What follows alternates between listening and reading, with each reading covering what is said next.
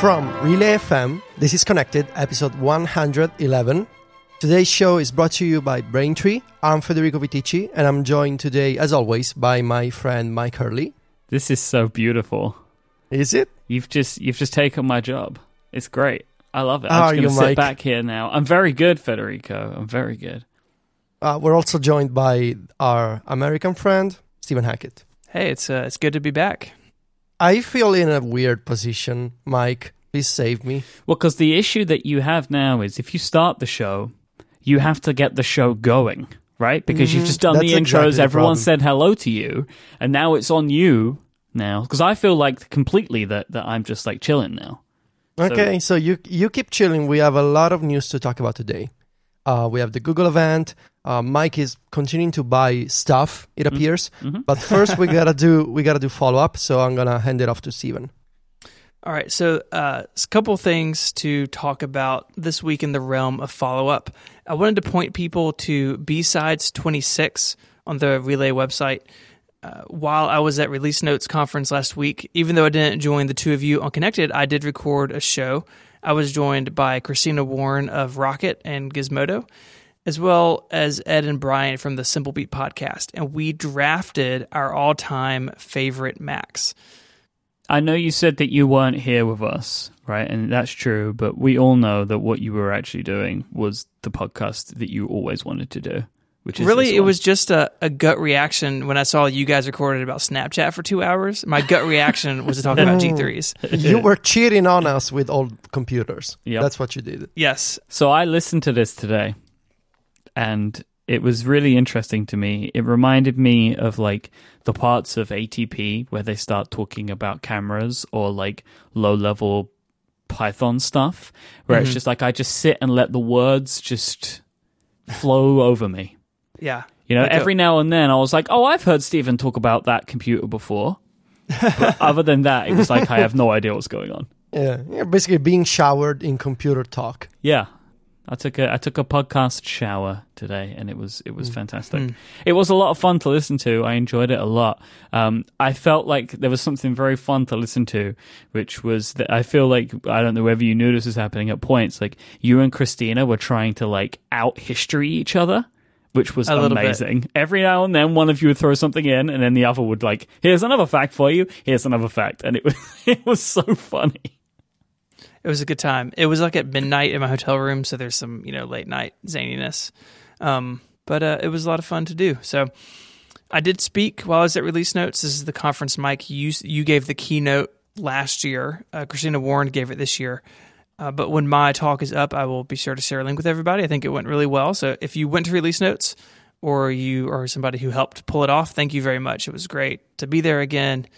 If you're on the fence about this next year, I think, Mike, you would say this too. Mm-hmm. It's a great conference if you are an independent designer or developer or have a bunch of side work and you want to kind of rally the troops and make it a full-time thing.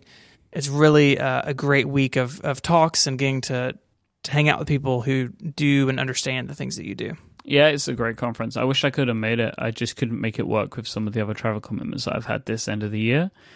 You're underselling yourself, though, because you said that I keynoted, which is true, but you closed the conference. Shut it down. That's, not forever, but like that's, you're not just like some mid-carder like Matthew Bischoff, right? You're like closing the thing off. He's verified on Twitter. I do know that. It's very impressive. So you guys talked about Snapchat last week, and Mike, something has happened to you where you went from that straight to vlogging. Yeah, I've got a YouTube channel now. So I would point people to Cortex episode 38, where you and Gray talk about some of your thinking behind this project and what you want to do with it. And of course, youtube.com/user/Mike Hurley. So this is the user thing. So this is just one of the very weird things that I've discovered about YouTube. Like the URL is youtube.com/Mike Hurley. Like that is the URL. But on random occasions, if you type that in on a mobile browser, it just gives you an error. And it does this for anybody's YouTube channels. It's not like just because I'm new, because I was testing it with Gray. So I'll type in like youtube.com/CGPGray, and it would just be like error, unknown. And it's like, what? So there you go. That's why I've put it in tweets and stuff as /user/Mike Hurley. This starts my inevitable hate towards the YouTube platform, which I feel like was something I knew was going to happen. But there are a lot of these really, really weird things about YouTube, and that is definitely one of them. It's weird. It's really weird. So what are you doing? Like, what are the challenges here for you, Mike? What kind of setup do you have? Tell us more about. Give us the details. We want to know the details. The challenges are everything. Everything Okay. is challenging because it's new. Like, I'm not used to recording video of myself. I'm not used to recording video of things that I see, like, to be used anywhere. I'm not used to editing video. I'm not used to the system or the platform that I'm using. Like, everything's difficult. But I am enjoying it so much that I'm, like, overlooking the difficulty of it all, really, which is good. Because that's the only way that this can work for me. Because I am enjoying doing this. I don't mind that I'm sitting and kind of like struggling with things a bit. So it's all tough, but I'm getting better. And I feel like I'm able to apply some skills that I've learned of audio over to video. And I'm having ideas, and the ideas that I'm having are really exciting me. Like, me and Stephen were just talking before the show that the Apple Store in Regent Street is opening up again in a couple of weeks on 15th of October. So I'm going to go down there and shoot some video to put in a vlog, which is kind of cool because I'm like, oh, here's a thing I can go and do, which is fun. And I can go and turn it into a thing, and I'm excited about it. My setup, I considered getting a point-and-shoot camera because that seems to be what the vloggers do. But I've decided to not do that and to just use my iPhone because my iPhone has a really good camera on it, and I figure I can probably just get away with that because right now, the most important thing is that I kind of get used to doing this and get good at it, and I don't think that the quality of the camera is what's going to help me do that. And I think if I had to carry around a camera and all of the related equipment, I would probably not like to do it as much. Right? Like, if I had to carry around a camera and batteries and SD cards and a tripod and all that stuff, like, I just wouldn't want to do it so much. But right now I'm just carrying around my iPhone in my pocket as normal, and I just pull it out and shoot video or something. And I have got this little piece of kit on the way that I'm very excited about that Federico told me about, called the DJI Osmo Mobile, which is like a gimbal, which is basically like a Steadicam. Like, this thing, it looks amazing.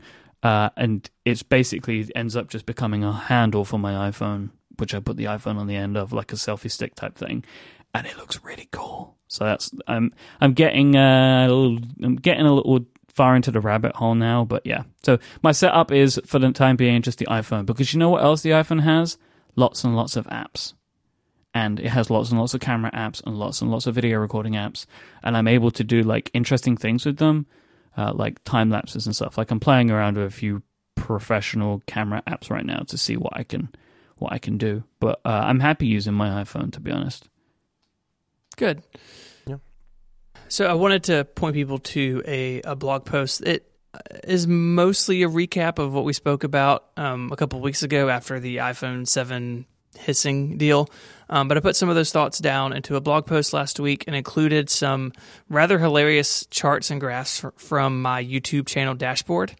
You can see what the effect of 1.5 million views on a 13-second video will do to things like your average view duration and your watch time. So I don't have anything to add past what we spoke about a couple of weeks ago, but if you hadn't seen that, I wanted to make sure that people knew that I'd written a little more about it, and I'm glad it's over and we can never speak of it again. Yeah, I think like everything in the blog post listeners of the show have heard, but they should go to the blog post to see the charts because the charts are interesting. Yeah, it was really funny when I started looking into those. I was like, oh, this has some really funny effects on my numbers. Not that those numbers really matter much to what I'm doing on YouTube, but it was sort of, an overwhelming number of views on a video that was so extreme in its length really has some funny effects. Yeah, your numbers are ruined for a very, very long time, right? Yeah, my average view time in particular is going to be short for the foreseeable future. So yeah, maybe next time you find an iPhone flaw, just record it for an hour. Yeah, I'll do that. I'll do a whole video. All right, you gonna go cranky old man on us right now? A little bit. So I want to talk a little bit about the iPhone portrait mode, which has been spoken about on Connected as well as Upgrade. And I really wanted to point some attention to my own experience. And I will open this saying, this is my own experience. I had a lot of replies immediately after I said that I haven't been super impressed with it. Basically saying, well, you're really bad at taking pictures, or clearly you haven't used it because it's perfect. Like, whatever. If you feel that, that's great. This is how I feel. And I have the microphone, so I get to share how I feel. I think the crux of this is that portrait mode really shines in some very particular cases. So when you're using it, there's some little on-screen text of like, hey, this is really too dark, or you need to back up, or you need to be closer. I think, too, that there is a little bit of bias towards like head and shoulder shots. So some of my examples in these tweets are wider shots. So there's one of my brother kind of from like torso up, and it struggles in some areas. And there's one of one of my kids sitting on a tractor, and it really goofs up the edges around the steering wheel. Like, I think the ones that I've taken that I have liked are much more like classic portrait, like you would see in a yearbook or something, where it's kind of shoulders up. And I know that it's a beta, and I know that I am going to see things that other people want. Mike, to your point on Upgrade a couple of weeks ago, like, I do have real cameras. I've got a whole stash of them here, and I have a whole bunch of different lenses. And so I have experience with the stuff that most people don't have. And I think most people are going to use portrait mode and be really impressed by it, because it really is such a huge leap over what the iPhone or any other smartphone has been able to do thus far. But it's not perfect. And it definitely has some issues where, if someone's standing and their arms are kind of out from their bodies a little bit, it will blur on the outside of their arm, but the space between their arm and their body, it won't always catch. And it's easy to understand why it's doing that. It's doing this layer mapping, and it can't really understand that, that the depth of these, body parts is the same, even though they're like physically separated. Well, of course, a real lens does it because it's using light and glass and science to make that happen. And so I hope that this improves, and I think it will. I know there was a new version of the developer beta today, which we're going to talk about in a second, and I'm hoping that they are tweaking this and that they're continuing to make changes to it. My guess is that they are aware of some of the issues, maybe asking it to do a really good job around a steering wheel and a tractors. Maybe I'm asking too much of it, but I saw that picture and I didn't keep it because all I can see are like the errors, and even small, a lot of people said, well, if you put it on Instagram, it's fine. Like, yes, that's true. But if I ever want to like print this picture out as a fracture or keep it like long term in my photo library, those errors I think are going to date that image in a way that's not good, and it's going to kind of look worse over time as this feature and its cameras in general get better. So I'm using it sparingly. I definitely am not using it all the time, but I don't know. I just haven't been as impressed as some people seem to be, but I'm willing to give it a pass until it's kind of out of beta, right? Like, it's all malleable right now. In fact, in my iPhone 7 Plus review yesterday, I mentioned it. I say I'm not reviewing this feature at this point, which is why I haven't written about this on the site. It's just been a couple tweets, because I understand it's in beta and that hopefully they're improving it. And again, that maybe I'm asking too much of it. But so far, it honestly hasn't really blown my socks off. I mean, I would be willing to put quite a lot of money on the iPhone 7 Plus never giving you what you want with the portrait mode. Well, sure. Yeah, I mean, it's never going to be as good as shooting on my DSLR with a 50mm lens, but it should. I don't think it's unreasonable to ask that if someone's arm is out from their body, that it blurs the background on both sides of their arm. Like, I think it should be able to catch that sort of thing, because that's a very... but it can. It just didn't. So this is the thing. It's inconsistent. Like, it can do it. It can do stuff like that, but it doesn't always, right? Like, right. There might be examples. It might, like, you could sit and try and take that photo of your brother for an hour and it wouldn't work, but move him like over there and it would, right? Because it's super weird. Like, I've taken like multiple photos at the same time and they've all come out differently, right? Because of just the amount of light that's hitting at that second, the amount of shake, the amount of movement in the person, right? Like, because one thing that I find really funny, it gives you two photos. So it gives you the blurred mode and the standard one. I've had it where those images were different in certain ways. It's like a blink. Somebody blinked. And the portrait mode one has got the person blinking in it. And the other one hasn't.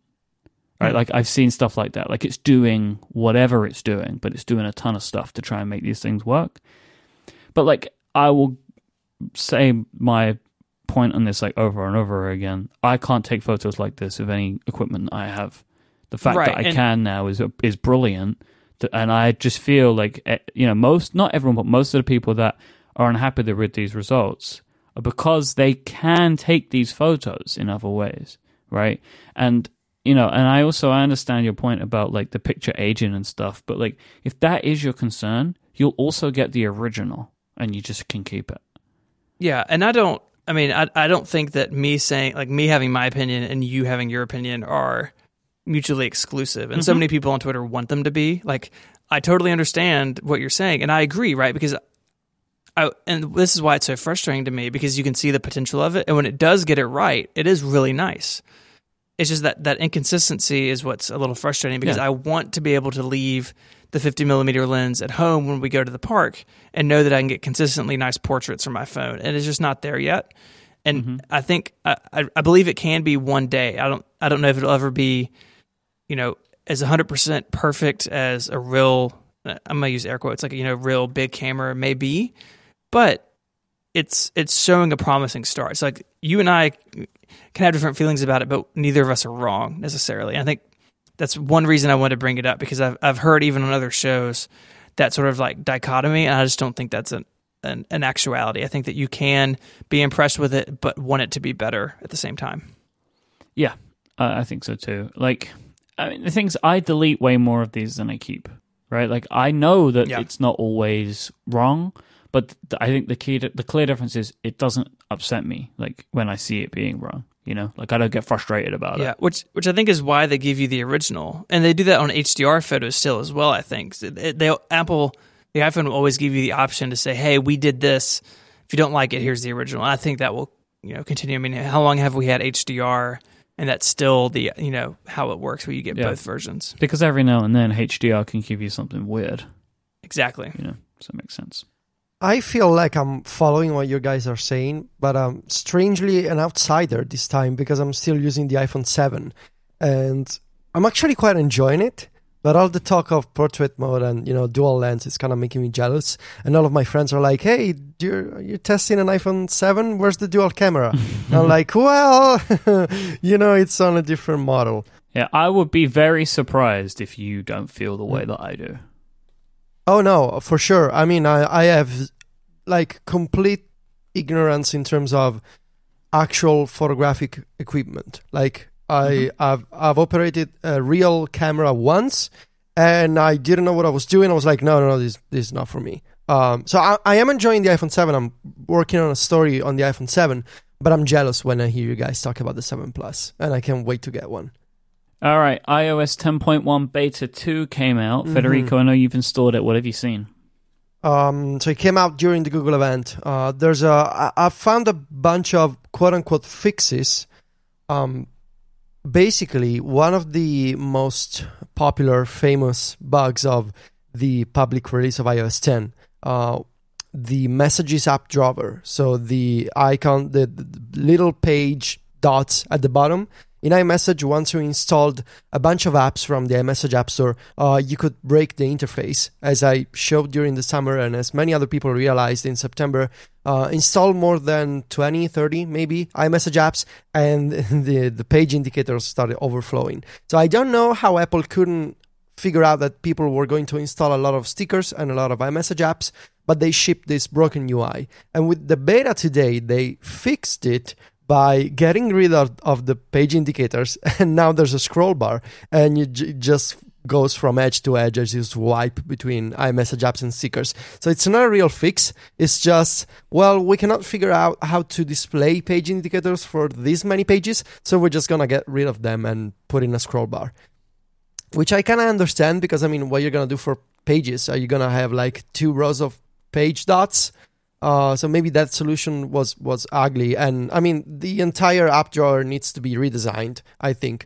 So for now, the scroll bar seems like the most obvious solution. At least it's not as painful as looking at those overflowing dots. The second fix is you were on the iOS 10 public release, you could not drag and drop stickers on the iPad while using Messages and a second app in split view.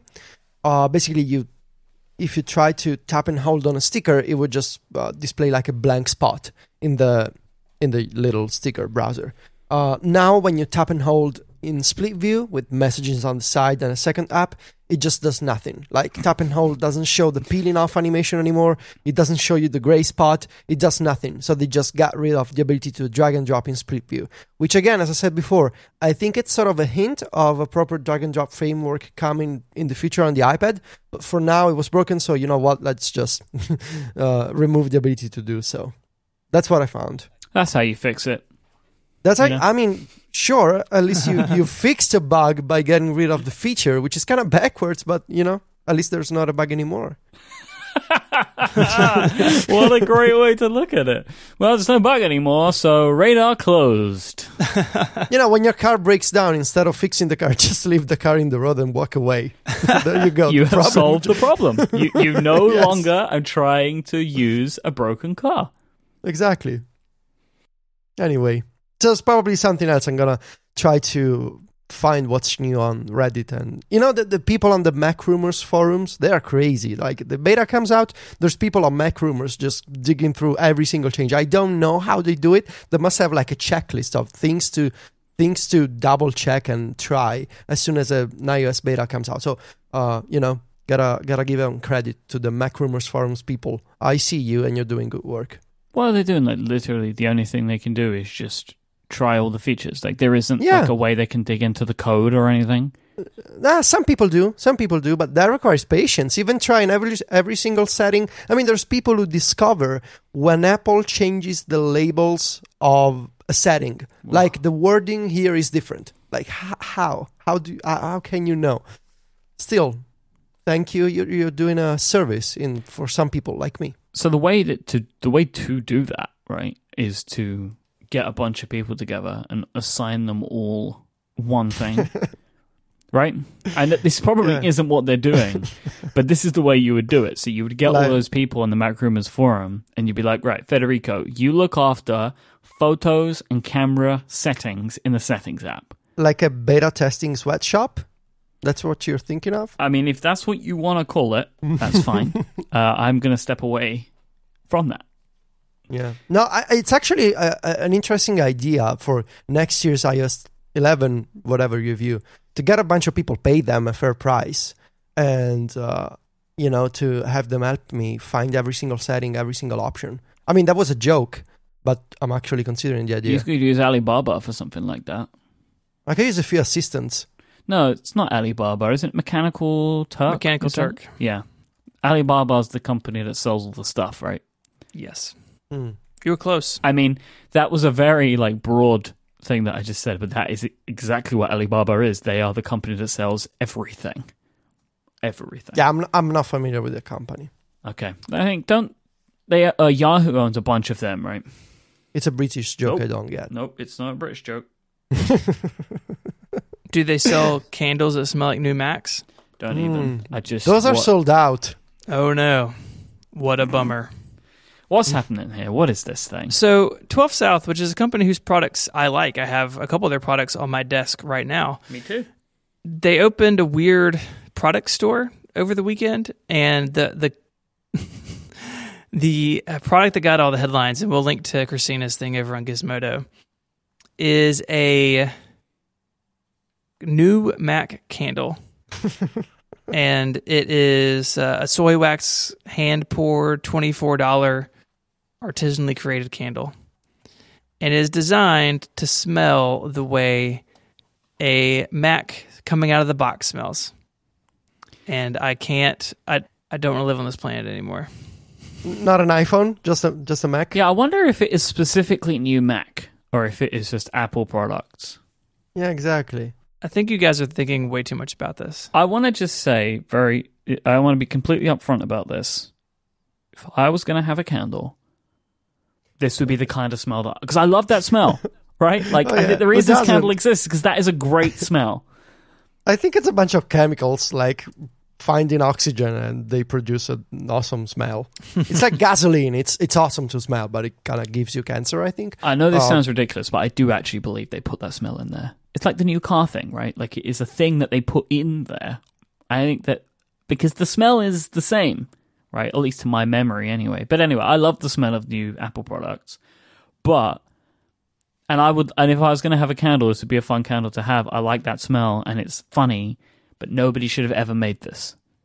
Like if I got given it as a gift, I would think it was a cute gift. But still, no one should have ever made this candle. We should buy a bunch of these candles. They're all gone. When they back in stock, we have a little get together. We light a bunch of these candles and we summon the spirit of the new Mac Pro. So maybe you guys can get new computers. Okay, well, I'm fine with my iMac. That's a good idea. I think we should do that. It's one. I mean, it's sort of a ridiculous story, and it definitely made the rounds today.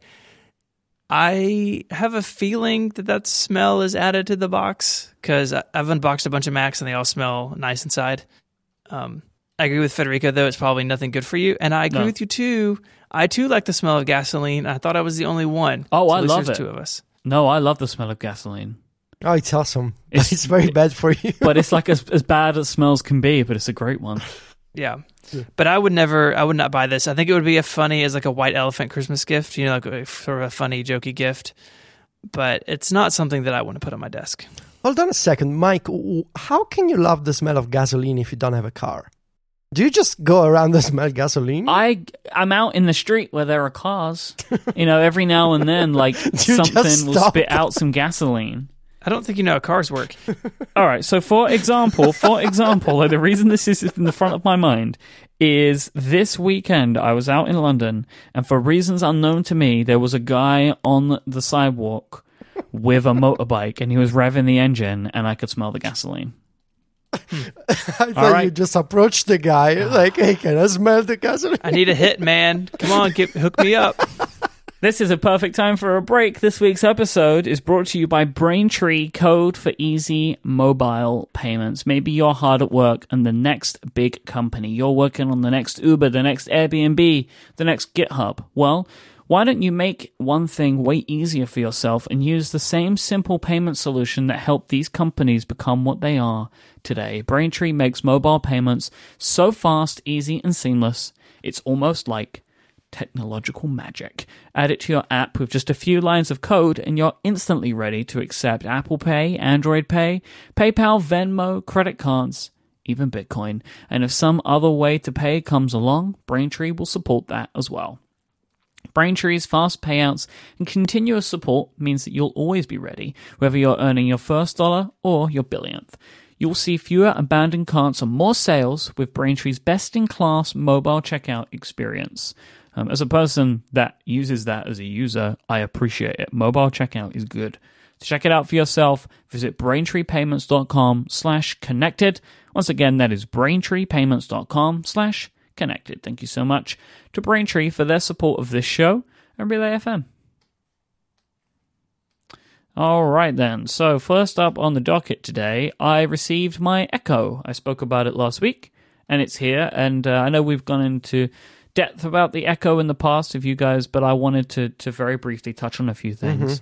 Yes. The heartbreak that is happening in the United Kingdom right now is that IFTTT is only currently supported on US Alexa devices. Oh no, why?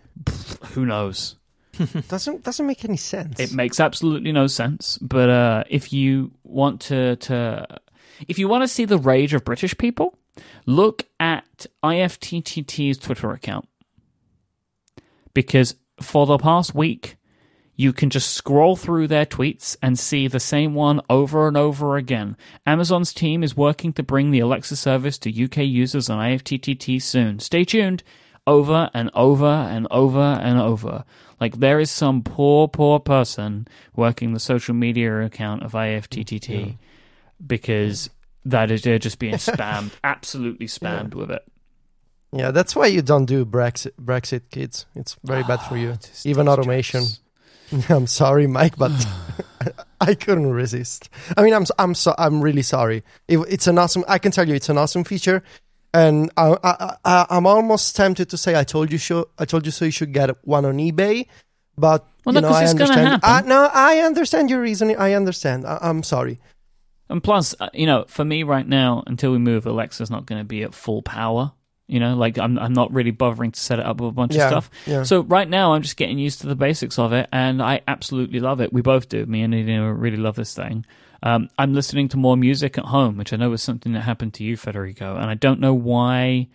Really, like it's making me do this. I think it's just purely because it's easier, and it's easier and less obtrusive for me to do this than using Siri or navigating the menus in the music app. And I'm not 100% sure why, but I had been more recently using Siri to listen to music more often.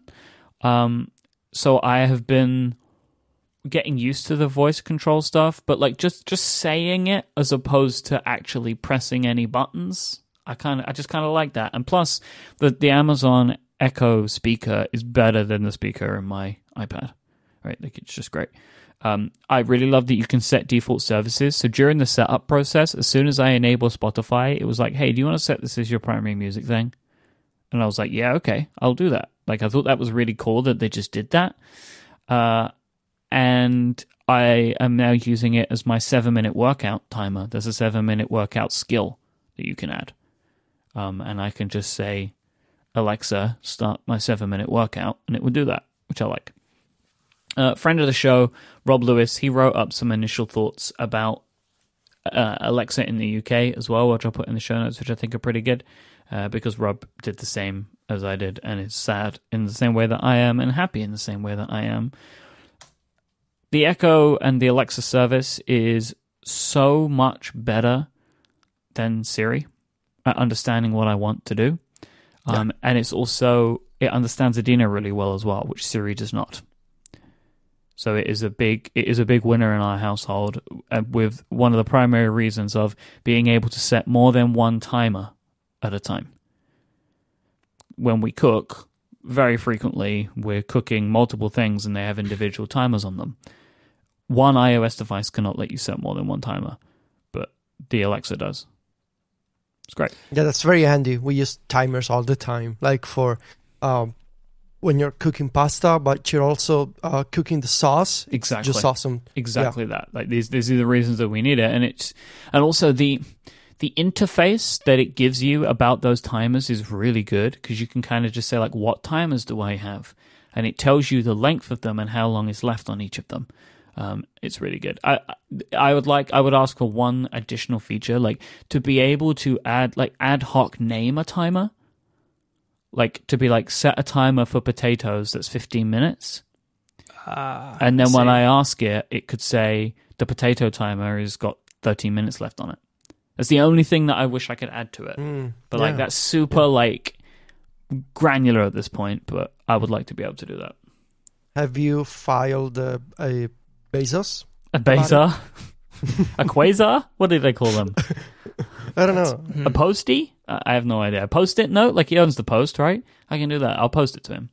I don't know. I like this thing, and I haven't set up any, like, I have some Wemo switches. I'm not bothered to set them up yet. I'm excited for my future with the Echo. I need to start using my Spotify account. Basically, I have a Spotify account. I've had it forever, and I have multiple family members using my Spotify account. So it's ruined. So I feel like I need to take it back from them, and so I can sort out my selections, because I really love the new music thing that Apple Music has. Not the new music, like the favorite mix. Like the favorite mix thing is amazing. And does Spotify have anything like that, like a favorite mix rather than a new music mix? There's a bunch of new things that they're doing. So right before iOS 10, I think they launched Release Radar, which is like new music you should listen to. But like 2 weeks ago, or maybe last week, very recently anyway, after iOS 10, they launched, I don't remember the name, but it's, I think, Daily Mix, which is a daily mix of favorites from your listening history or library, you know, that kind of stuff. But it's daily, and it's not weekly. So it's kind of similar. Yeah, see, I wished that I could use that stuff. Well, we'll see. Where did you set the Alexa up in your house? Currently, it is in the hallway between the front room and the kitchen. In the new place, it will go it will go, because we have one really large room that is a kitchen and our living room, and it will go in there. And I may get a dot as well to put in my office. Yeah, I just ordered the dot for my new studio, so I'm gonna have one out here. But it is funny to me how many people end up with the Alexa or the Echo in their kitchen. Like, it seems like such the natural place for this sort of tech, whether it be from Amazon or Google, or if Siri ever ends up in a little box. And it's just so handy, right? Like you said, to set timers, listen to music, and that you can do it all without getting your phone out. I think voice control makes a lot of sense when you're in the kitchen, because you usually can't handle your device. Right. So I think that's why, like, it would be in our kitchen, but we do not have a lot of kitchen space. Yeah, it's like where it wants to be. Mm-hmm. So remind me what the Echo Dot does. Is the little puck that you gotta connect to a speaker? Yeah. Does it just listen? What's the deal? You have to connect it to a speaker to get the audio output. But it does does everything, right? But like, I don't think it has as many microphones in it. I'm not sure. Mm-hmm. But yeah, that's kind of the difference. It's like, bring your own speaker. Okay, so what if I connect it to my headphones and walk around with it? I mean, that would probably work. It would be really weird, but like, it would probably work.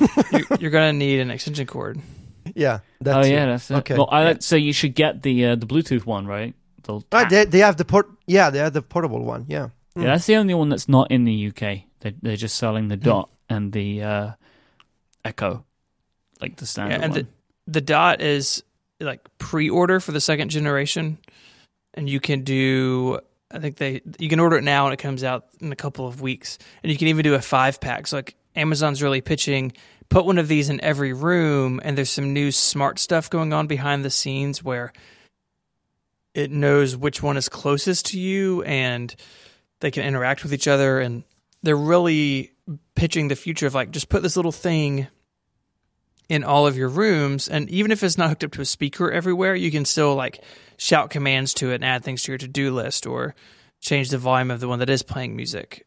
And so I like this approach of, it's great in the kitchen, like that's where our main Echo will be, and I'm just going to have this one out here hooked up to a sound system where I can just talk to it, as needed.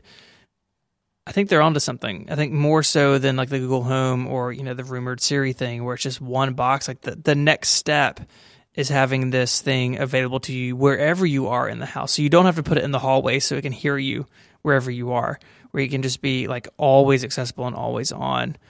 I think a pretty exciting future, because I think as good as the voice stuff is in the kitchen, there's a lot of other places in my house where it would come in handy. Like, I would love to have one in the garage. I would love to have one that is, can resist some humidity and water, and have it in the bathroom. Have it up on the shelf. I can shout at it like, "Hey, you're in the shower. You have an idea to put something on your grocery list." You can just shout out to it. I've been very surprised that I can shout downstairs to my Echo and it hears me. It's really, the microphones are amazing. Yeah, it's really, really, really insane. It's really cool. Stephen, I think it nearly is time for the Mac event. So on Upgrade this week, Jason Snell sounded curiously optimistic about there being an Apple event in October, and now there is something potentially that is indicating we have an event coming.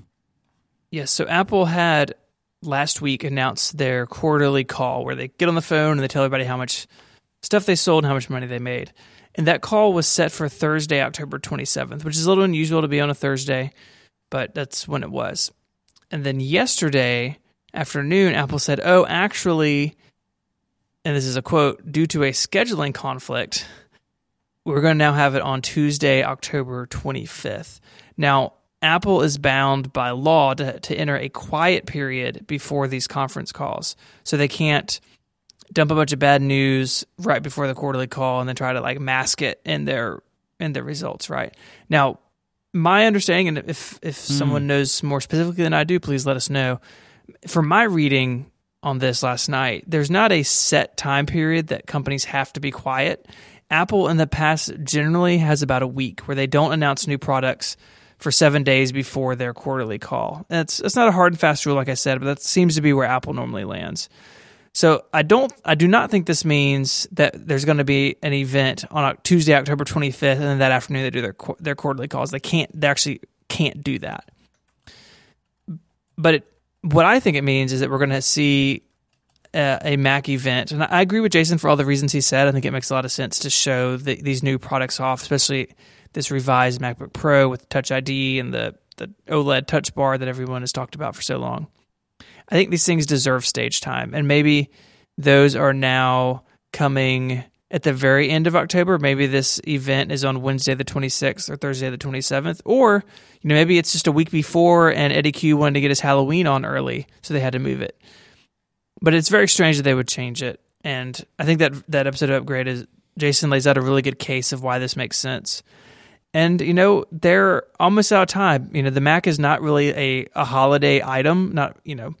It's really a back-to-school item, and they missed that, right? A bunch of college kids just went off to school 3 months ago with old MacBook Airs.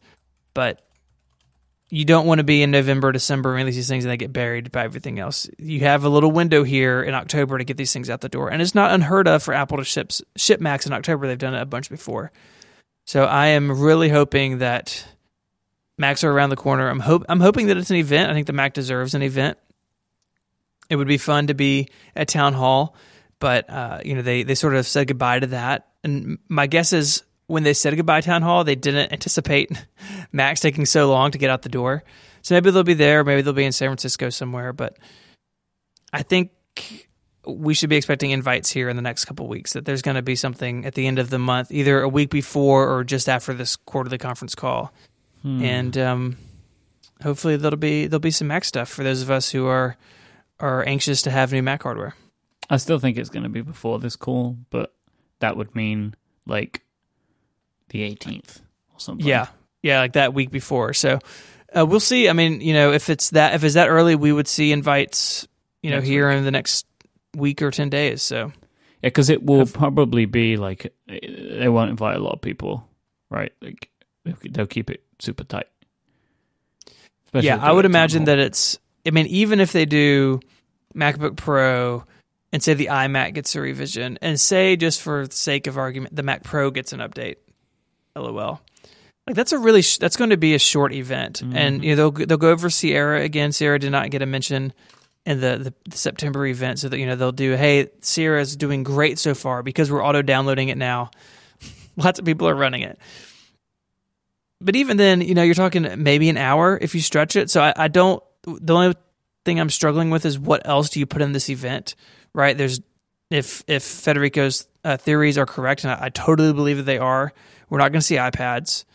I don't think we're going to be seeing, some new category. I don't think Siri in a box is a thing yet. And so what else goes in this event? I don't really know, but they're going to announce their car. I don't think that's it. You know what? It could be a release date for the AirPods. Yeah. I mean, they said late October. In fact, the Apple Store says late October. So, maybe that gives some stage time as well. Yeah. 5 minutes, though? Yeah, it's not much. I agree. It would make sense, but I can't. I'm just trying to think of stuff they could have for the keynote. Or maybe just like a back to the Mac. You remember that? Yeah. Type of event. But that event was Mac OS X Lion with Craig Federighi's shaky hand. They drug him up now, so his motions are smoother. And MacBook Airs. And there's no software this time.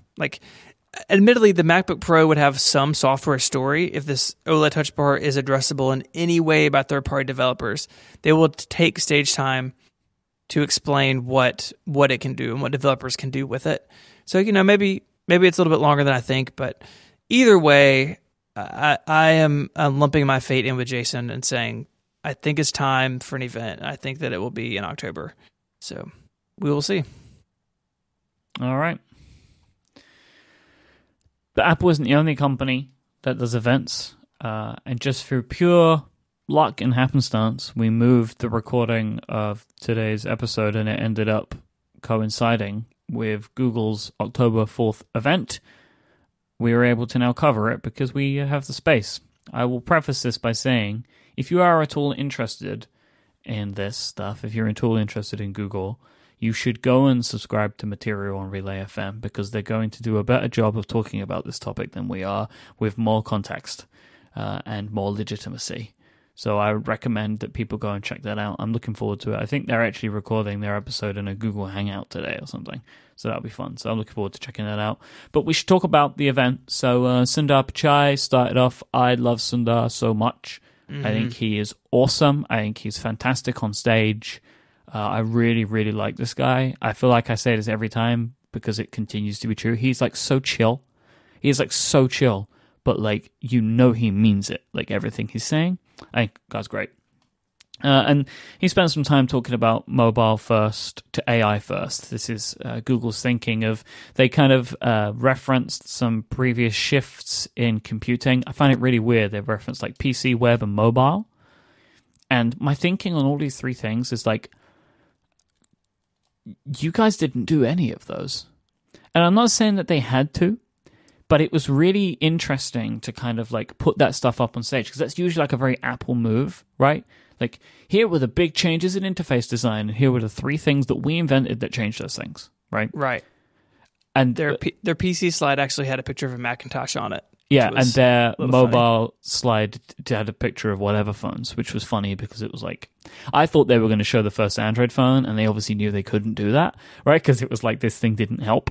I mean, and admittedly, Android has helped push smartphones further than Apple have, right? They've brought them to more people. I don't really know how much I agree with my own statement, but, you know, there is an argument to be made there that Android have, like, Apple started it and then Android have kind of like pushed it over the finishing line. Anywho, it was just funny to see that slide be like PC, web, and mobile. And it was kind of like, to me, like something to say, like, we didn't have a hand in any of these, but we're going to be we think what we know the next one is, and we're going to be the best at that, and that's artificial intelligence. So they kind of went through some things that they're doing. Their translation and photo detection is getting closer and closer to human levels of detection and translation, which was crazy to see how good they're getting at this stuff. And they kind of spent some time as well then showing off Google Assistant. Now, I have an issue with the way that this product has been demoed for a second time here, of like, here's what we want this thing to be in the future. And it's like, all right, guys, how many times, like, are we going to keep seeing this demo from you where you keep showing us these very fake videos, right? That, like, that anybody could make, because all it is like the perfect scenario is what you're creating. Like, you ask it a bunch of questions and it gives you a bunch of answers, but your hardware and your software can't do any of these things right now, or at least not reliably. So, like, are we going to keep seeing this video for the next year, 2 years, 3 years, like, until you're actually able to do this? And it's just a little frustrating, because it's not even really a pre-announcement of anything, because it doesn't exist. Like, the language that they choose to use is like, this is where we would like to see it go. I don't know why this annoys me, but it does. Yeah, because it's not really real. Like, they're showing you a demo on stage, and, you know, you don't know the conditions of voice input, what it's like in a room, what it's like in real life, basically. And I feel like it was sort of a staged demo, and we could argue that all demos are staged, and even Apple, maybe to an extent. Mike, we were talking about this. You said maybe even Apple, you know, the demos that they do on stage, we don't know if they're necessarily 100% real. You can tell when they're real, when they're using a device, but even in that case, we don't know if it's a custom software. We don't know if it's a custom beta, you know? Like, I know this is, you know... You can never know for sure. I can't recall something that Apple have demoed that hasn't worked, right? Like, that I haven't been able to do myself. But I just know that if I was in charge of creating a presentation where I needed to demo software, I would want a version that gave me the right answer every single time.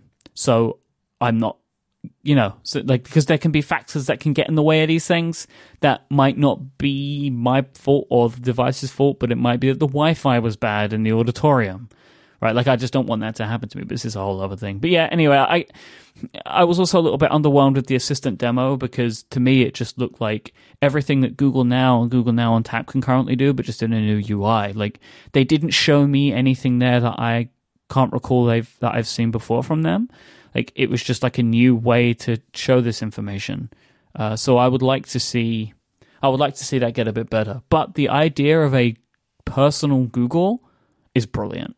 Like, the idea that the nugget that they have kind of come across, like, of we can take all of the web and give you anything, but what if you just need the stuff that's important to you and how we can tailor that? And one of my favorite parts of the video demo that they did was like, it said, Google Assistant, my bike lock code is 3241.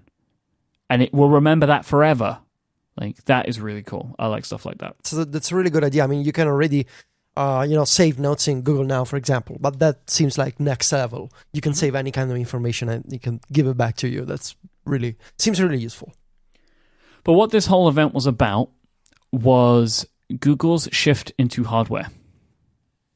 So this is new in some ways for them. So there is, I think, an element of confusion around this. I think partly Google's fault, partly that the details are strange. But Google are saying now that they are making their own devices. Now, they have had devices like the Nexus and the Pixel before. I'll exclude the Pixel from the discussion, but say the Nexus. They've had a whole range of Nexus phones going back years and years and years. But these weren't like Google's phones. My understanding of this process is a device manufacturer would make a phone, which they would show to Google and be like, is this what you want? You know, like Google may give out a sheet of specs that they want, and then device manufacturers would make one and give it to them and be like, is this what you want? And then Google would say yes, they would brand it Nexus, and they would co-sell it. But these are designed by Google, and there was a report from Bloomberg which states that HTC is making these. So, like, the rumor was HTC was going to be the next person to be in the Nexus program. That was the whole rumor because it came out that they were making them. But it's a Mark Gurman report, which is interesting to see Mark getting scoops on Google now as well, where he says that basically HTC are to Google that Foxconn are to Apple. They are just flat out just manufacturing these devices. So, on the surface of it, Google is making a phone in the same way that Apple makes a phone, right? Yeah, I think so. I mean, it is definitely a shift, and I think you can tell in their presentation that they seem to be speaking about it differently. There's a sense of ownership, and the branding, of course, is not Nexus, but it's that G logo on the back of it. Yep. I think it's a good move, and I think it's one that makes more sense than the Nexus program did. And I think the Nexus program made sense for its time because Google had to exist in a world where there were manufacturers making Android phones in a very competitive landscape. And now HTC isn't doing anything that's really important. Moto's running around doing crazy stuff with, you can clip on things in the back. LG has a couple phones, but no one really pays attention. Samsung is the dominant Android manufacturer, and I think Google doesn't want them to have all of the power. And when something goes wrong, like the Note 7, that affects Google in a big way because Samsung has a bigger piece of the pie than ever. And so for Google to come out with a first-party phone that is designed by them, it is branded with their logo, their company name on it. I think the time is right for that, and I'm excited by it. I said earlier on Twitter, Google and Apple need each other to be making good stuff, and I think that it is time for Google to step into the ring in a big way, and I'm hoping that it continues to move forward in creating phones and other devices. So Sundar introduced a guy whose name I can't remember, but I know I've heard it before. I've seen him on stage before. Oh, Rick Osterloh. He is the hardware chief of their new hardware division. So all of these products that came out today, it's signaling a change that Google is now thinking about hardware more seriously.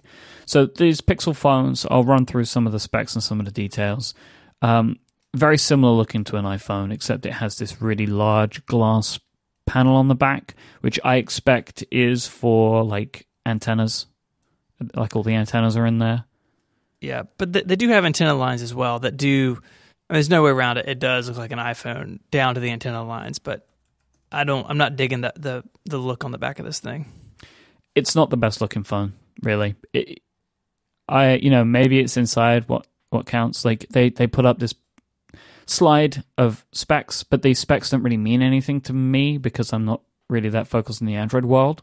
The specs that we get for Apple phones are not like these. Like, we're not comparing our Snapdragons, right? Like, what Apple makes is what they make, and you can't really compare them to what the Android device makers make because there's no. It's like apples to oranges. They have a headphone jack on this thing, which is funny. They said there was no unsightly camera bump on this thing as well, also funny. They have two versions of the Pixel. They have the Pixel and the Pixel XL. They have a 5-inch 32 gigabyte starting at $649, and then the 5.5 starts at $769. I think they're doing 36 and 128. They're just doing the two sizes. They have 3 colors of this thing. They have they give them funny names, but I think it's like quite black, very blue, and something silver, slightly silver, or some name like that. The blue is a limited edition, and I think it's just limited edition to 32, and I think US only, it seems. But they have a few different colors. I don't know if I find it ugly. I just find it unimpressive. What I'm coming back to in my brain right now is when I first saw the 6P, I didn't like the look of that. But I think the 6P is a beautiful phone. So I'm reserving judgment until I see one. Yeah, I mean, it's no jet black iPhone 7, for sure. Not even a black iPhone 7. I think it looks a lot like an iPhone. It's really, I don't want to say boring. It's not boring. It's just, it feels obvious. And the back plate, whatever it is, the little, the glass square in the back, which I don't understand if it was done for aesthetic reason or for functional purposes. I don't understand, but in some photos, it looks really ugly. Like the contrast between the aluminum body, whatever it is, and the glass at the top, or the plastic. I don't know if it's glass or plastic. I think it's glass. It doesn't look nice at all. So, it's a decent phone, but I also think the 6P was much sexier. I spent a lot of time on the camera, so here's some stuff for you camera people. It has an f2.0 12.3 megapixel rear camera. It has a always-on HDR plus mode. It says it can do this because it has no camera lag, so they leave it on by default, and apparently it makes the pictures look better. They have a video stabilization, and they showed a demo of this video stabilization of 2 cameras side by side taking the same shot. I have no idea what they were doing to the shaky camera. It felt like that maybe they were riding down a hill with a bicycle with square wheels on it or something. Like, I'm not 100% sure what would cause that amount of wobbling. But if it was true, their video stabilization is insane in the membrane. If that is true, I have no idea what they're doing. I am assuming it is machine learning. Yeah. I mean, it's no optical image stabilization. I think I saw this in an article on The Verge, maybe. It's not optical. It uses gyroscopes and a bunch of other sensors and, I guess, AI to stabilize the video. And I mean, we've seen Google doing this kind of crazy, smoothing of videos with motion stills, for example, and a bunch of other products before. So now they seem to be rolling out this feature at a much larger and more important scale in the camera app of the Google phone. I don't remember the name, the Pixel, because I always associate the Pixel name with the Chromebook. So it's not optical. Speaking of the camera, they kind of bragged about this review that they got from this website called DxOMark. Yep. Like an 89 score with the iPhone 7 getting 86. So 2 things that I want to highlight here. DxOMark makes an iPhone accessory, like a camera accessory that you plug into the phone, it hasn't reviewed the iPhone 7 Plus. I think I checked on the website. It has not done that yet. And they said in their iPhone 7 review, stay tuned for our iPhone 7 Plus review. It features additional capabilities, and it's coming, and it's going to take us a little bit longer to test it. All right, so we'll see about that. I have a grand theory here that there is some underhandedness going on. This is really weird, but okay. Like let's just say that they have done an accurate review. All right, let's just say that this review is accurate, and that the weirdness, that I'm kind of raising my eyebrow to, is that they have yet to publish their Plus review, and then the Plus review is higher than the Pixel, right? Let's just say that's the case. Even if that is the case, and let's say that we can trust their reviews, if the Google Pixel camera is better than the iPhone, that's really interesting, right? Yeah, for sure. So, I mean, it just seems to me like it's very, let's say, curious timing to have the Pixel there's a sandwich of iPhone 7 Pixel and iPhone 7 Plus review coming next. But I mean, I'm giving these folks the benefit of the doubt. I really want to see what kind of review for the 7 Plus they put out. Yep. But the second aspect of photography on the Google Pixel phone is I checked on the DxOMark website, and there's no mention of white color photography, so white color capture, which is a big feature of photography on the iPhone 7. Mm-hmm. I don't see any white color, any white color gamut spec for the Pixel. I only see HDR plus, but no white color, which is, it's a pretty big deal, especially when you compare photos taken in sRGB color space and the Display P3 that Apple is doing with white color. It's a striking difference on the iPhone 7 display. But the thing is, a device won't have that if it hasn't got a display that can show it. Exactly. So it doesn't have a white color display, and of course no white color photography. I still my impression here is that the iPhone 7 Plus overall will still be a superior camera, but I'm kind of curious to check out the Pixel anyway. The review that I will trust is MKBHD's review. When it comes down to the camera, that's the review that I will trust, because I'm really excited to see how he grades the 7 Plus. And I'm waiting for that eagerly, because I trust his camera reviews. Guy knows what he's talking about, and he's good. I want to go back to that video stabilization thing again just for a second, because I think people will. It isn't optical, right? But I think people will knock that. They'll say, "Oh, it's not optical." But if what they showed on stage is accurate and true, what they have managed to do is better than what optical image stabilization can do. Right? Optical image stabilization is not going to smooth out that square wheel bicycle footage in a way that looks like what Google was showing on stage. Yeah. Because, optical seems to just help it a little bit, right? So if Google are able to pull that off, genuinely pull that off, that will be fascinating stuff. I'm interested to see what this camera really, really is like. Rapid charging. This rapid charging stuff. I see all these Android phone reviews, and I'm like, why? Why can we not have this? After 15 minutes of charging the Pixel phones, you will get 7 hours of use. Well, that's handy. Of any use, or is it low power use? Use, just 7 hours of use is what they say. But I expect it's regular use, because this is what all the Android phones do. You give them a 15-minute charge and you're ready to go for another half of the day. That's very cool. Yeah, it's this rapid charging. It's all this. It's USB-C stuff. A lot of it. It's rapid. It's got a bunch of different names, like rapid charging, fast charging, quick charging, lightning charging, whatever. But that's that's better than probably what my Apple Pencil would give me on similar charging metrics. I really just need them to do this. It has USB-C. It comes with, this is genius. This is just genius. A quick switch cable and software to move data from the iPhone, so calendars, contacts, even iMessages, from an iPhone to an Android phone. I think this is genius.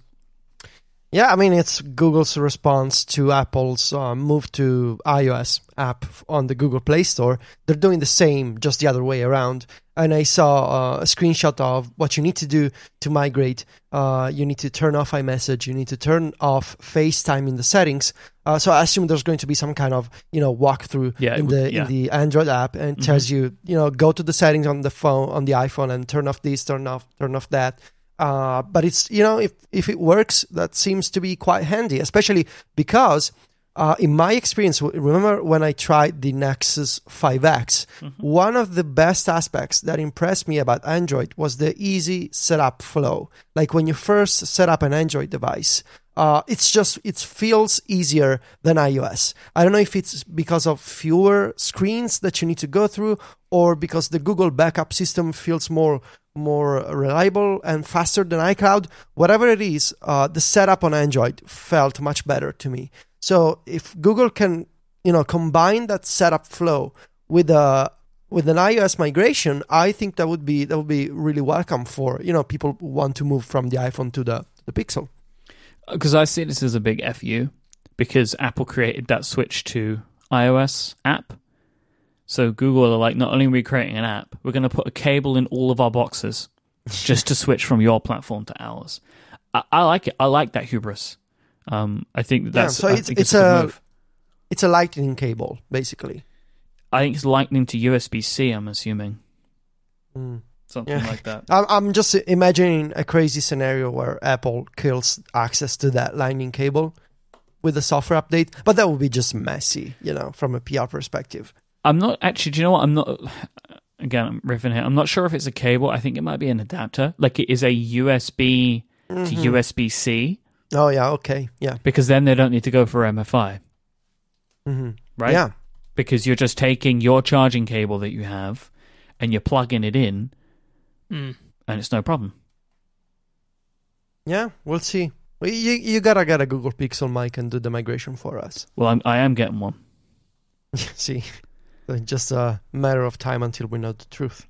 Yeah, I have ordered one of these, and I will try this quick switch thing just to see how well it works.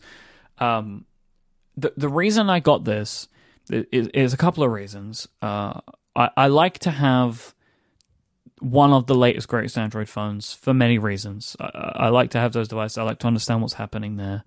But really, I really wanted to try out this camera, and I wanted to try out this video stuff with my interest in video. If I can get like a smartphone that has this kind of capabilities for video, like if this image stabilization stuff is true, I really want to try this out and play around with it.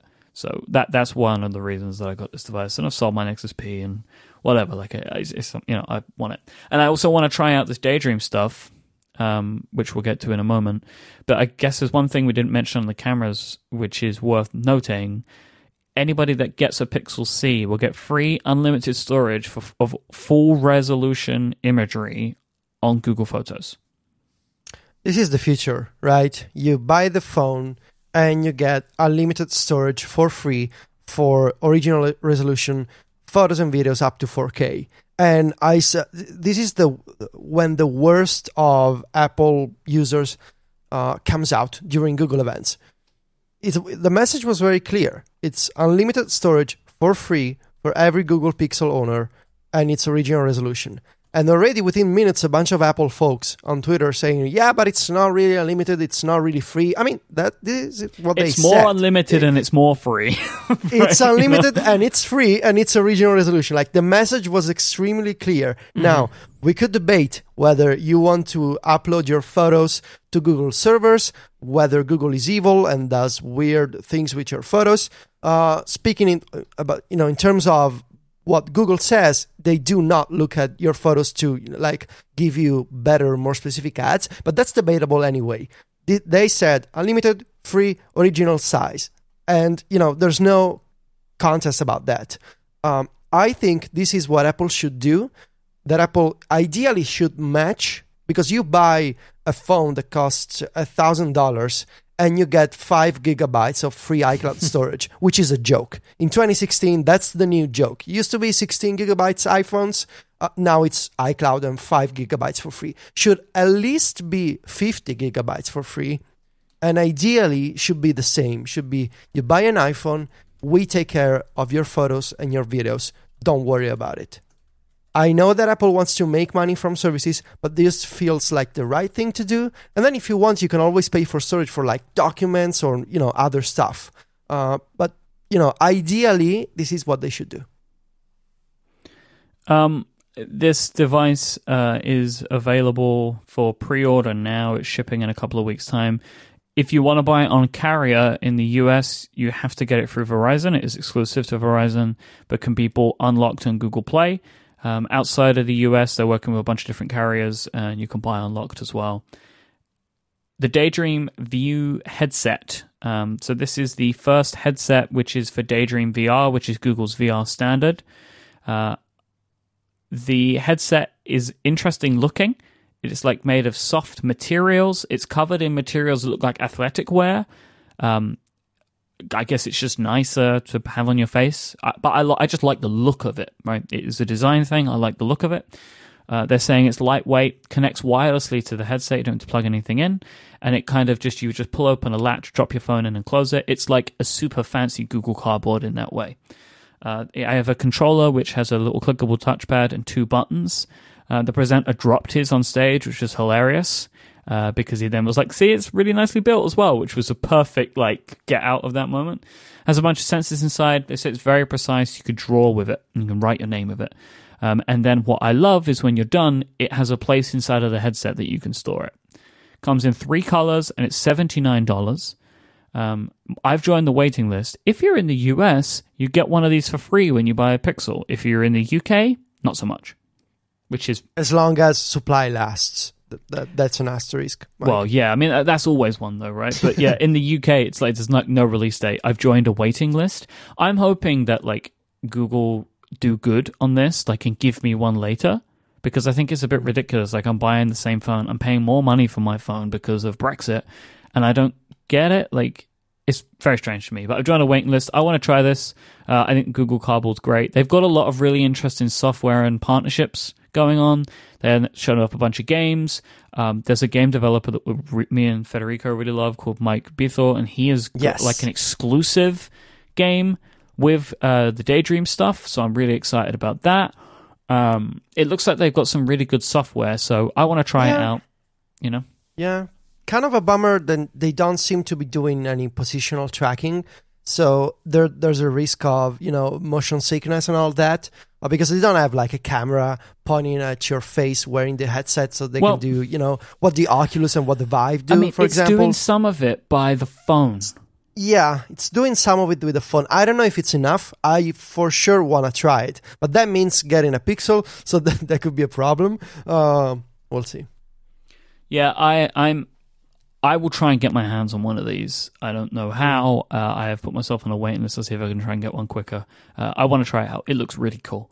Next year, when we go to San Francisco together again, you bring your Pixel and you make me try Daydream VR. All right. That's it. Hopefully I'll have a headset by then.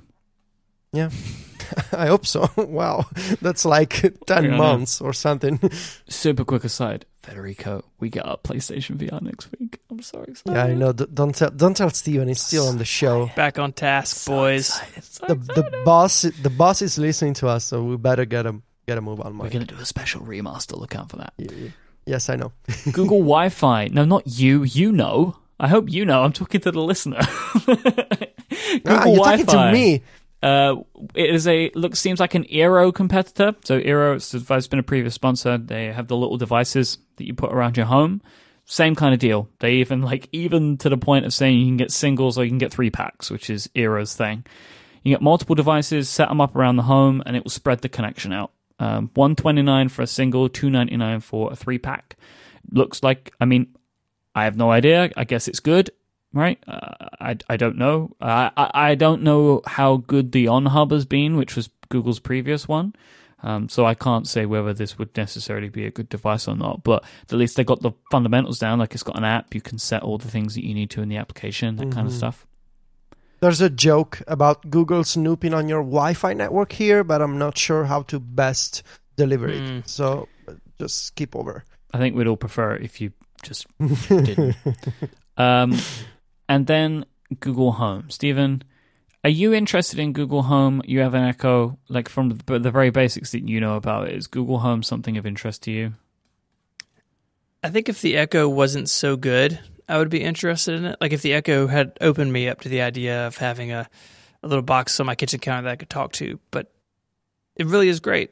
And so I'm interested in this, that in the sense that I want this type of device and type of platform to excel, and I want there to be competition, and I want there to be good options. For me, the Echo does everything I want it to do, but I'm going to keep an eye on this. I think these devices really shine through all the third-party integration, and the Alexa platform is very open. Basically, anyone can go create a skill, and so there's a skill for everything. There's one that I saw the other day that's like a Magic 8 Ball, so you can ask Alexa to shake the Magic 8 Ball, and it reads you an answer. Not really useful necessarily, but because it's open, it's really flexible. I don't know how open the Google Home platform is. I know that they said, and they put up a slide of like, these are all the partners that we're working with to put stuff in here. So that story is going to be the most interesting part to me. If the situation changes and there's stuff that I cannot do with Alexa that Google Home can do, then I would look at this. But for now, I'm happy with the Echo. I'm not pre-ordering one of these things. But I'm going to keep a close eye on it because I think this is a really exciting space. I would wonder if Google's developer platform would be more robust. Yeah, I have some details about that because I was looking over the documentation from Google. So it's a system called Voice Actions. And you got to keep in mind that the assistant is going to be available on 3 different places, which is Allo, the weird messaging app, the Google Assistant on the Pixel phone, and the Google Assistant on the Google Home. So 3 different places, a single developer platform, and developers can enable these different types of actions depending on the device they're running on. And the system is kind of similar to Siri, perhaps a little more flexible than SiriKit. It's based on intents, which are not new to Android. And looking over the docs today, there's a bunch of, let's say, domains, like Apple calls them. On Android, these are split across the Google Home, Android Wear, and Android on the phone. And they include alarms, system actions, communications, fitness, local, which is like calling a cab, which I think it's exclusive to Android Wear, media, which includes the camera, so taking a picture or taking a video, open actions to open URLs or apps, productivity actions, which are not available on iOS, and search actions. So it seems that it's a little more open than Siri when it comes to media. So you can say, play this music on, Spotify, whatever, or like you can create tasks and notes with the productivity actions. That's why, we can see there's like Todoist is one of the partners for the Google Home Voice Actions API. And I think, at least for now, it's like SiriKit, not 2.0, but maybe 1.5. It's kind of a little more flexible, perhaps a little more advanced. But again, I just looked over the documents for like 5 minutes. I think it's very nice that at least they have the integration with task managers and media players. So you can like call the assistant and say, hey, I want to listen to this artist or I want to watch a video. That's very nice. Okay. Yeah, it's interesting. I also think that Google might be able to get more partners on board than Amazon can. So to go through some of the little parts that they've shown today, was a lot that we've seen before. Best-in-class voice recognition, swappable bases to fit it into your home. Great speaker, great voice recognition, LEDs on top to indicate listening. We saw this at I.O. But they did some more demos, stage demos, like Guy would say something, it would respond in the way that it should respond. Now, there was a bunch of stuff that we've seen the Echo do, like play me this song and it plays it. It's like, oh, you can choose your own, you can use Spotify if you want rather than Google Music. Echo does that. Where it became really interesting was in the way that they are able to use Google search. So they did a bunch of different things, like play that song by Shakira from Zootopia. And it did it. Now, a couple of days ago, I asked my Echo to play me the newest Mumford & Sons album, and it just started playing Mumford & Sons, like just all of it, because it couldn't pass that or couldn't work out what that information was. Mm-hmm. And there are times where I ask the Alexa questions that it just doesn't have an answer for, because it doesn't have Google search back behind it. And I think that this could be the thing that really makes it great. Like, they ask how to get wine out of the carpet, and it gives like this stupidly long answer, but like it's giving you the answer that you're looking for. And I think that that's going to be something that really pushes the Google Home further than any of these other devices, in that it has Google behind it. I think that's really interesting. Yeah, it provides sort of a substructure of intelligence where an individual, developer may not be able to handle that sort of thing, but because you have Google kind of always there ready to pick up the slack, it could potentially be more powerful. It's going to be able to interact with smart home devices due to their partnerships with SmartThings, Hue, IFTTT, and their partnership with Nest. I don't know why they have to do a partnership with, a different arm of the company.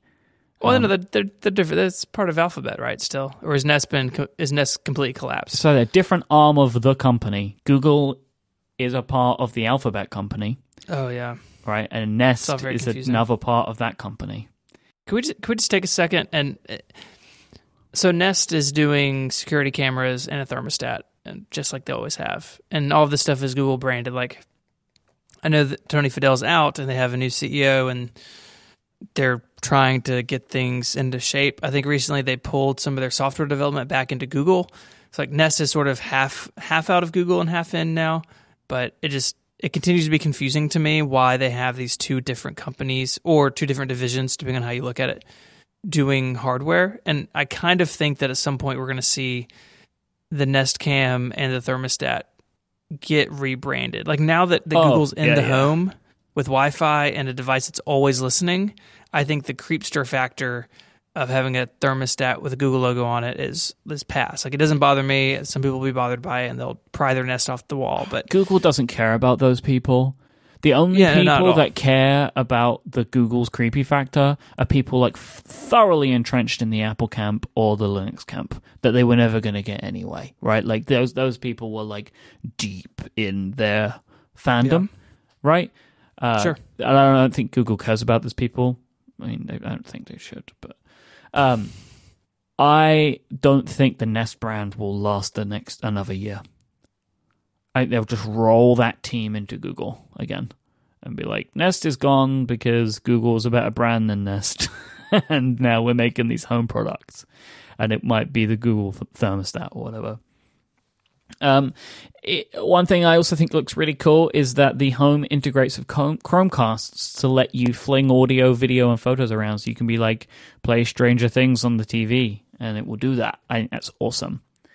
That's real cool. Don't the Amazon Fire Sticks do this? Like, I feel like they should be doing this already. I don't know. I don't think anyone actually owns a Fire Stick except Dan Moran. Dan Moran does. Gonna stand. No, that's really. You're thinking of Dan Moran. Oh, yes. Dan Moran. Okay. Yes, that guy. Yeah. That's really something that if Apple moves into the space, I would want them to do, to say, hey, ahoy telephone box, play this over here on my Apple TV. Like, that's where the stuff can really get interesting. And Google's doing it. They do have a new Chromecast out today. It does 4K and is rebranded a little bit. But that's really interesting to me. And I think out of all of the stuff that the Google Home can do, the smart media stuff, I think, is some of the most exciting to me. I don't have a Chromecast. I think for however much they are now, like $49, I'm probably going to get one just so I can experience it because I've never even used one. But to be able to shout at your computer box in the kitchen to play music in the living room is pretty neat. Yeah, I'm interested in this Google Home. Again, it's not any time soon coming out here. $129, which is a good price, I think. Pre-ordering today in the US, shipping November 4th. 6 base colors. And we mentioned their big developer platform. These devices, both the Echo and the Google Home, they seem underpriced. And I wonder if they're purely like you're buying into the ecosystems, right? It's because you're paying with your privacy. I'm sorry, I keep coming up with these jokes. I don't really mean them, by the way. Federico. This is not me speaking. I'm just the voice of the other folks on Twitter. I feel like, but like the Echo, people don't levy those complaints at Amazon. I wonder if these devices they're sold with small margins on them because they get you into the Google ecosystem, they get you into the Amazon ecosystem. That $129 for a consumer electronics product that looks really well made, that has a really great speaker in it and incredible microphone technology. That doesn't seem to add up in today's world of technology to me. Well, and two, like I think it's easy to say, "Oh, that's so cheap," when we all just spent $1,000 on a smartphone last month. But compared to phones, they're simpler and they're cheaper. And I think the price comparison will get really interesting if Apple moves into this space. Like I don't see Apple doing a Siri box at $129. I see them doing it at $299, but not $130. So I think that pricing conversation could get more interesting. But I think you're mostly right, Mike. I think that it is mostly about, hey, you bought this thing from Amazon or from Google, and you're going to be more likely to stay in the ecosystem or spend more money because you have that that sunk cost of this thing sitting on your kitchen counter. Yeah, I don't know. I like the look of this thing. I really do. I think it looks really cool. I think Google have the ability to kind of take this further than Amazon, because the Amazon app and the skills is like a dumpster fire of UI horrificness. And I think Google could probably do a better job than Amazon. But we'll see. We'll see. Federico, are you interested in this? I think I'm going to get one. For some reason, Sylvia doesn't like Alexa. Like, she doesn't stand Alexa at a very personal level. I don't know if it's the voice or whatever, but she just hates Alexa very deeply. And so I think I'm getting the Google Home, and hopefully she will like Google better. But seriously, aside from my girlfriend and her relationship with Alexa, I think Google has a chance to provide much better interface and much better integrations, if only because the Google Home has access to very important data about me, which is my browsing history and my email. And I feel like Amazon has access to the stuff that I buy, like my lightning cables and my hard drives. I mean, yeah, but Amazon doesn't really know a lot about me. And we've talked about this before. I'm cool with Google knowing a lot of stuff about me. And I feel like that information can make for a much better smart speaker. So yes, I'm going to get one. Yep, if they ever come out in Europe. Stephen, you're obviously the closest. You'll be able to get one this year. Are you going to buy one? I don't think so. Again, I'm really happy with the Echo, but if it comes to like needing to do it for work, talk about it, I may give it a shot. $129 is not that much money, and it could be that I could leave it in the office as opposed to the Dot that I just ordered. So I think you should take a bullet for the show and pre-order one. I have a company credit card, so get the company to buy it. Go done. On. And then you can send it to me when you're done. If our accountant is listening, I'm so sorry. Yeah, I tell you what, you get it, you try it out, and then you send it to me. Then I can have one. It's going to cost $129 to do it. Okay, so the big question is, what color do I get? Right? Let's see. Get the most outlandish color possible. I think you can only get white. So I have an XL on the way, the Pixel XL. I think it will be here in a few weeks' time. It seems to be what the website's suggesting, kind of towards the end of November. So I'm looking forward to trying that out. Federico, Stephen has bought the Google Home now. What have you bought? I have placed myself on the waiting list for a Chromecast Ultra because I'm the unlucky Italian one, and we don't get any of the new things on the Google store in Italy. So yes, I literally just placed my email in a waiting list. That's all I've done. Well, I've also done that for the Google Home and for the Daydream VR headset. Yeah, on the Italian store, it's just there's a gray button that says not available. What, for the VR headset? No, nothing. Basically, just you can only click the button for the Chromecast. Oh, but just to be on the waiting list, not to make a pre-order. So the Daydream VR is just completely grayed out. Like, there's nothing you can do. Yes. All right. Well, at least I've got a button that I can click. Yeah, and even the phone, it's just gray. You can do nothing. It's just not for you guys. Not in Italy. So that's Google. Solid show from Google today, I think. They're getting better and better at this all the time. I think so too. Yeah, I think they do a good job in these events. They have a nice, diverse cast. They have people who, like Apple does, clearly involved with the product, right? You see product managers, and you see designers, and you see engineers.